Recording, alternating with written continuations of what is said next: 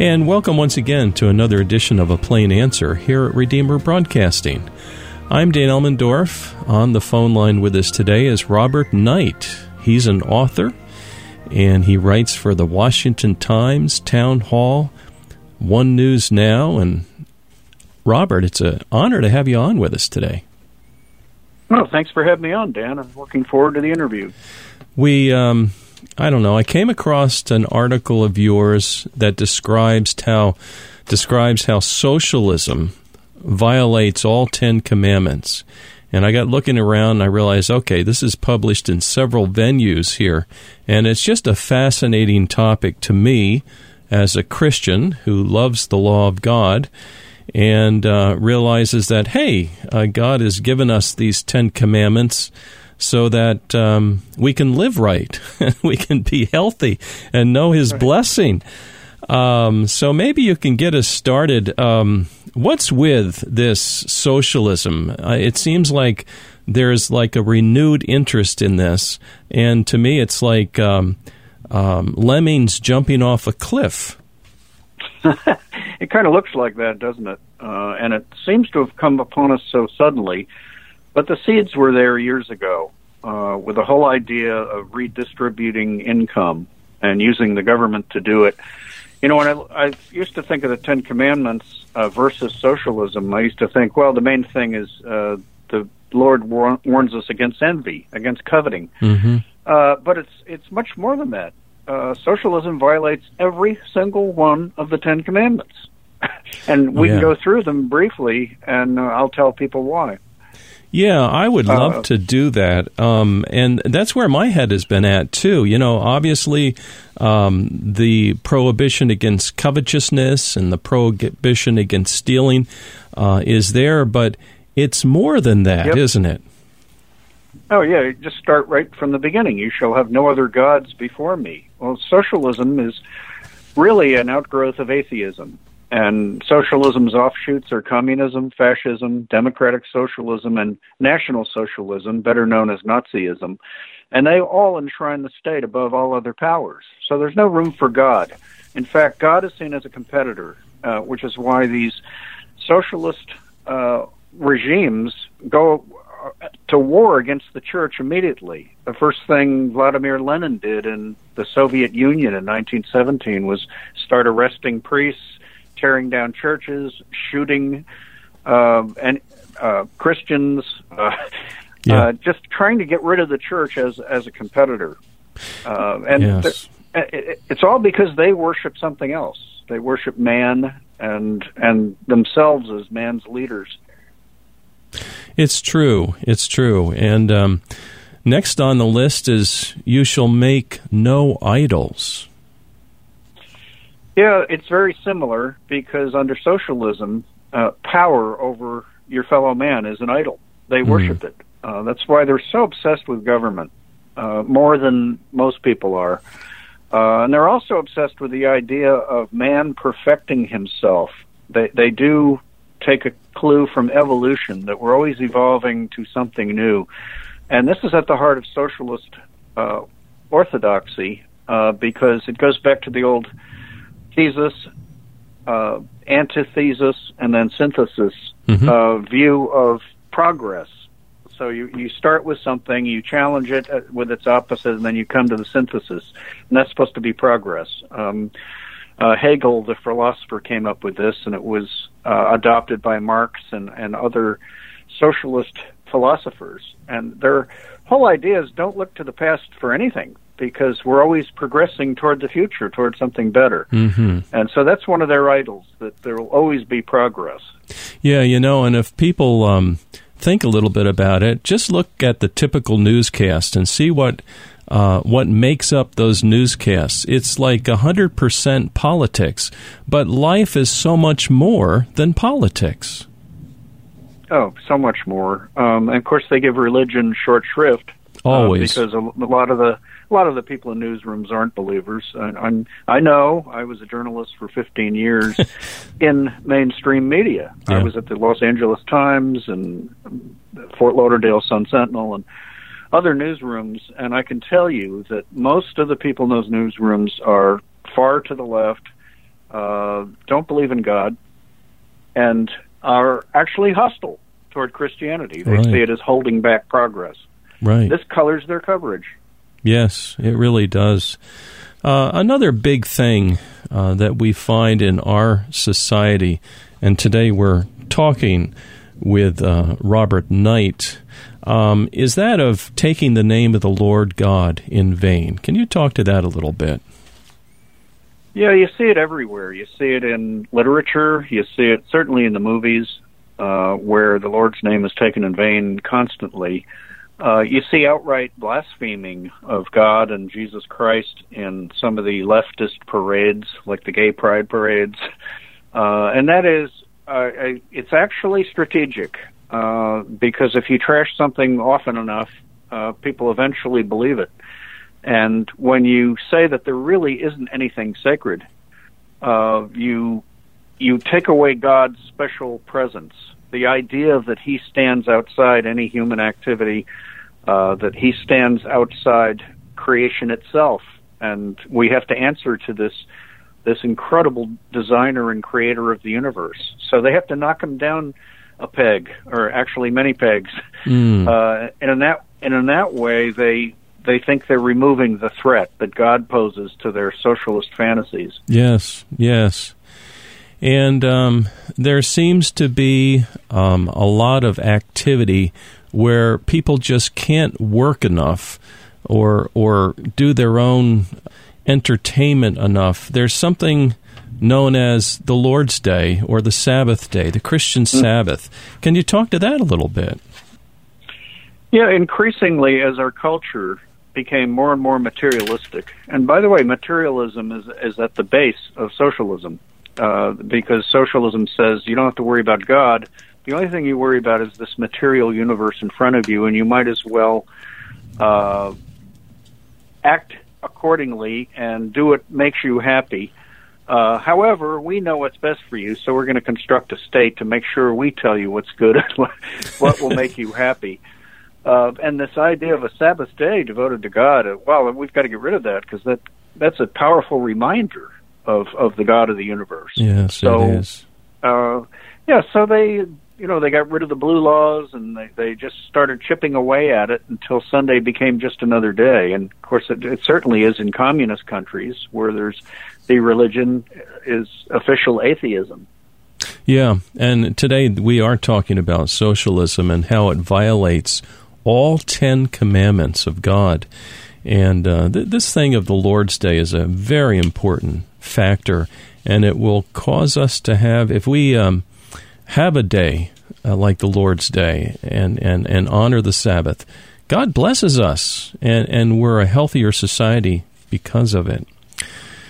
We are. Yeah. And another threat to the Sabbath is multiculturalism, because Sunday is a Christian Sabbath that the entire nation adopted because of our Christian roots. Right. But now you have other religions growing up in America, and they're demanding equal time. That's why now you see Christmas under attack and Easter, yes, and things like that. But it won't be too long before the whole idea of Sunday as a special day of rest will be challenged by groups that say, well, if you don't honor our equivalent Sabbaths, then why should you get Sunday? Oh, yes. And that's coming. I mean, you can just see it happening in a less formal way. Yes, multiculturalism is not all it's touted to be, and it does undermine the Christian faith many times.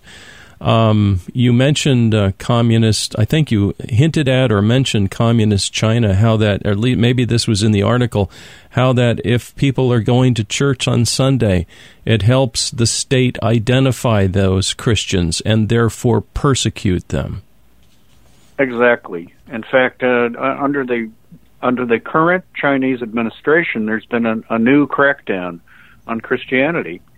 They're liberalizing for a time, and Christianity has been growing by leaps and bounds in China. There's estimated 100 million Chinese Christians, and some of them are in the state-approved churches, and many are in the underground churches.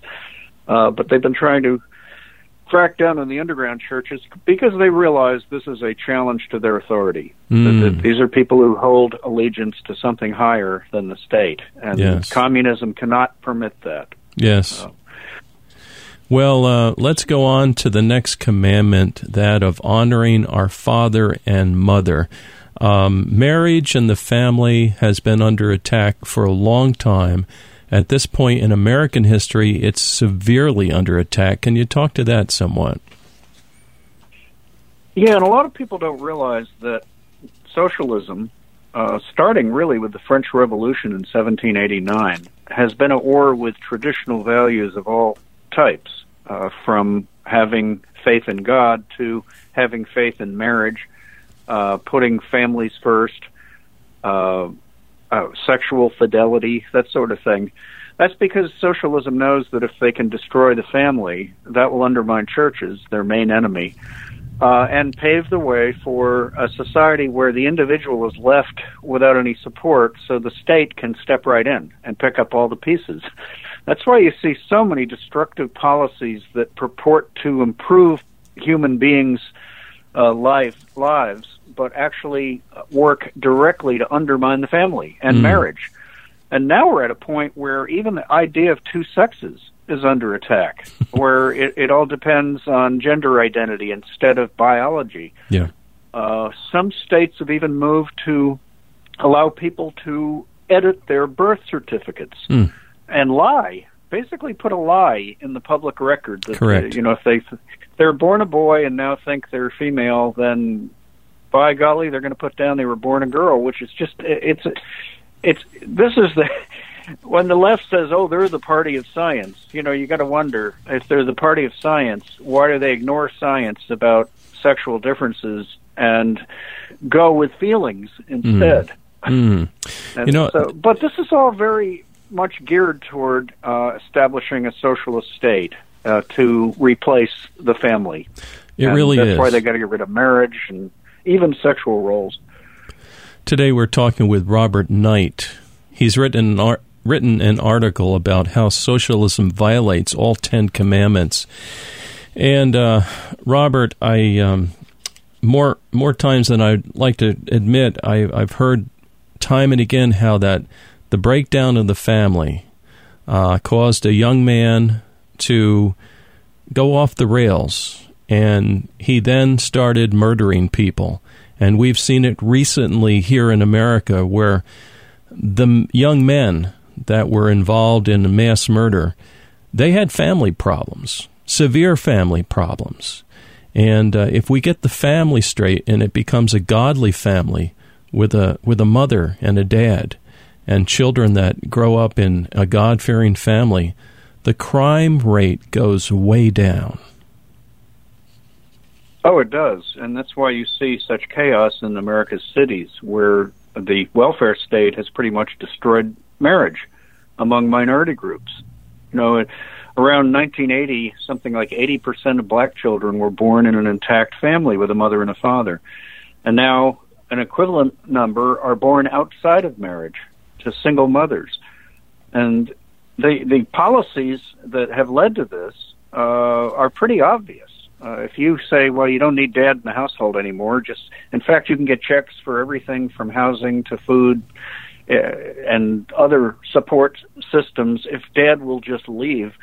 This was a huge encouragement to single parenthood. Yes. And single parenthood is the single largest predictor of crime in a neighborhood. Oh, yeah. Where families are intact, you have very little crime anywhere in the country.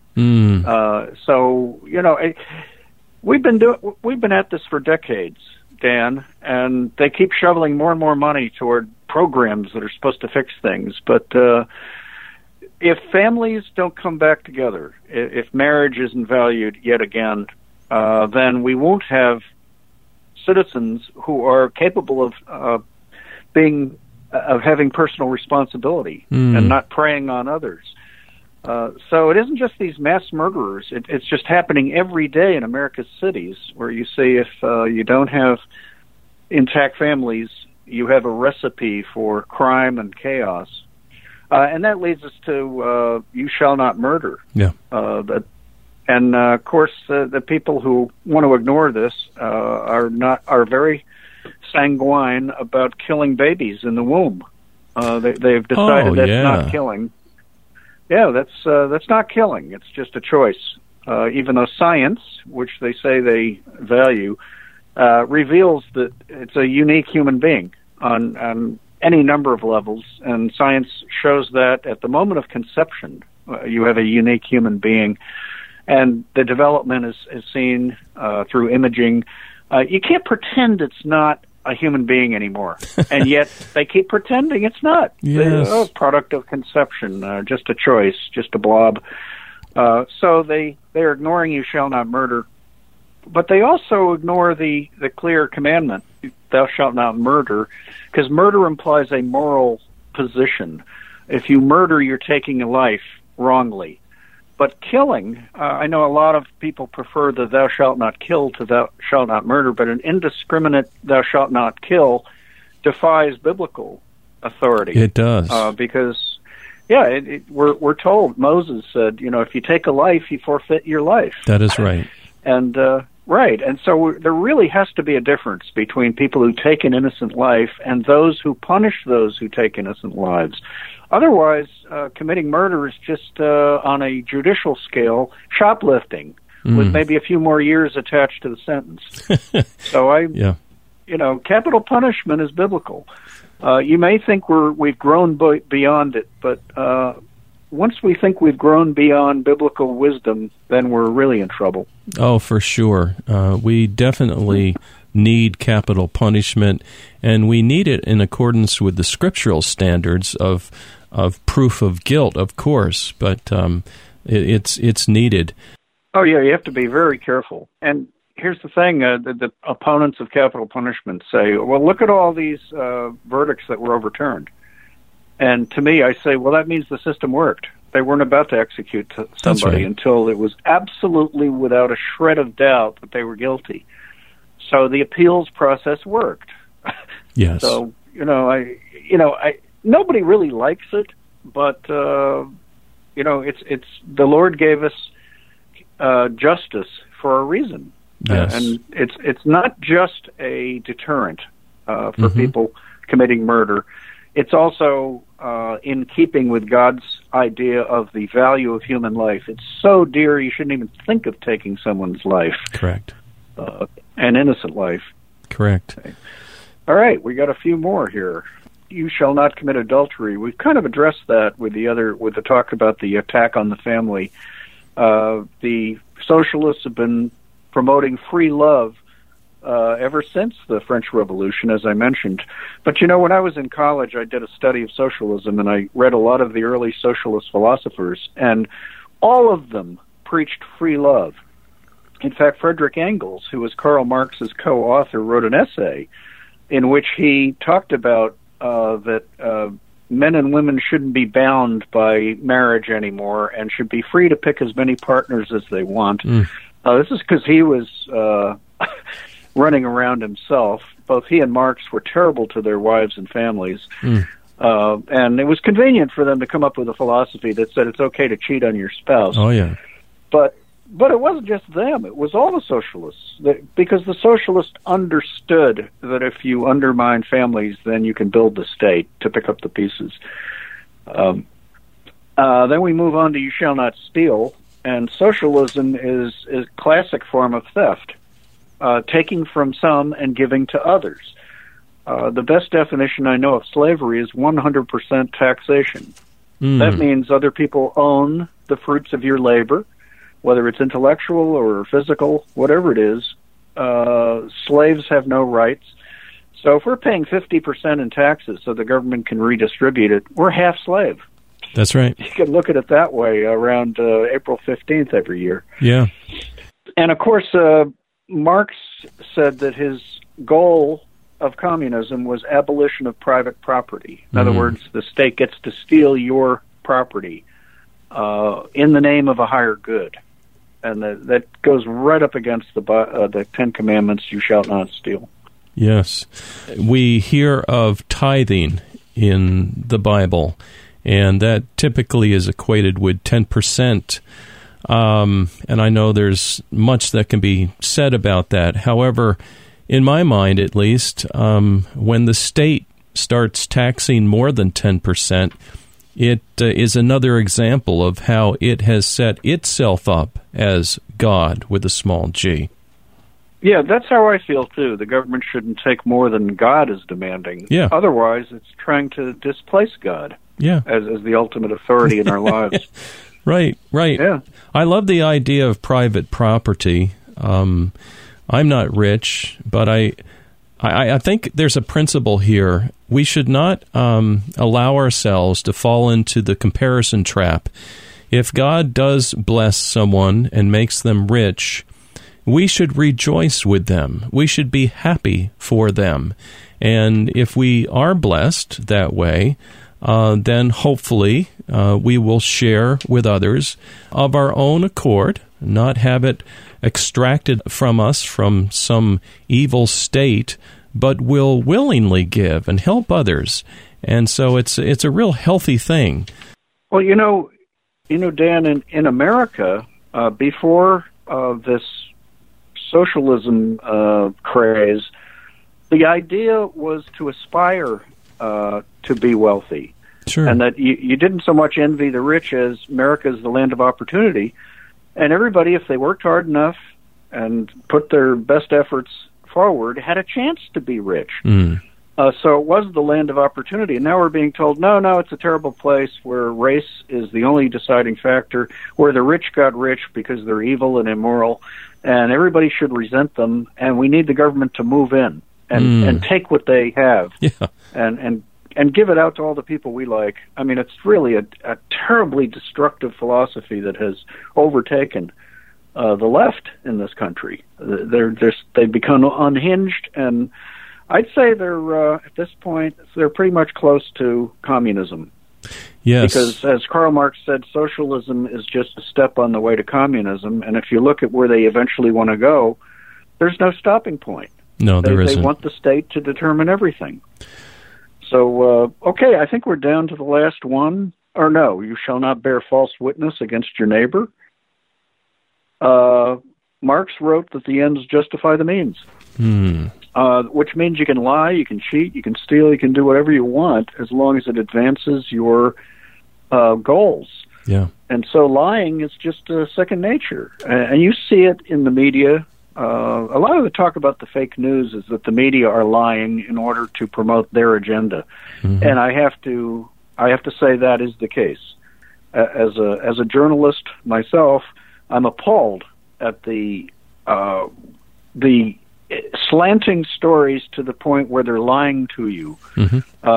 Case in point, these murders in El Paso and Dayton, they have played up the anti-immigrant rhetoric of the killer in El Paso.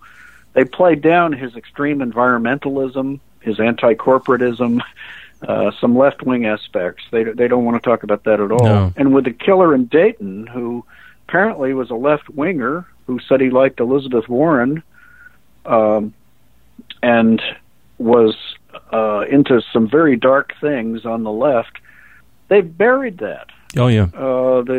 And I have to read the Washington Post every day, and today's paper said, well, they figured out the El Paso killer's hot button was immigration, and they blame Donald Trump for his rhetoric against immigrants. Dear. And in the same article, they said it's unclear what the motive of the killer in Dayton was. And I'm thinking, what do you mean unclear? They've uncovered all the tweets about how bitter he was and how leftist and Antifa supporter, who is a violent left-wing group that wears black hoods and attacks people they disagree with. But the media are pushing all that away. That's true. And they're creating a narrative that advances their agenda. And that's a form of lying. It is. So they're bearing false witness. Yes. And finally, you shall not covet. Yeah, and that's the heartbeat of socialism is envy. They've got something you don't have, so you need us to help you take it from them. On the street, if it's a guy with a gun, we call it robbery. Yeah. And when the government does it, we say, oh, that's just statecraft. That's just equality in action.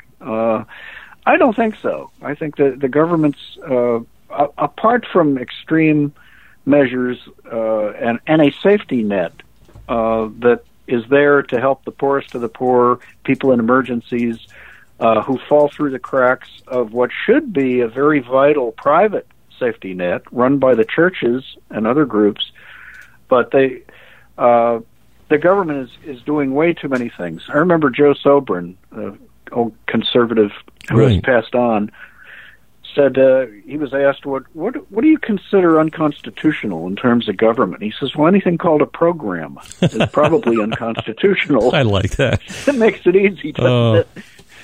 You know, today we've been talking with Robert Knight. He's an author. He writes for the Washington Times and Town Hall, American Thinker, Daily Caller, etc. And I'm sitting here thinking we ran out of time, but you know what? I think back to this old Westminster Shorter Catechism where it says, what do the Scriptures principally teach? And the answer is, they teach what man is to believe concerning God and what duty God requires of man. And the Ten Commandments wonderfully tell the duty of man. And today, Robert, I want to thank you for applying them to the whole problem of socialism. Well, I appreciate you having me on, Dan, and I hope people realize that when the socialists are out there promoting their agenda, every bit of it can be taken apart and looked at and found to be in opposition to what God has told us in the Bible. It is that direct. Yes. It's an anti-faith. It's a false religion, and it ought to be seen as such. Amen. Robert Knight, dear brother, thank you for joining us today. Thank you so much for having me, Dan. God bless your ministry. And dear listener, please join us next week for another edition of A Plain Answer.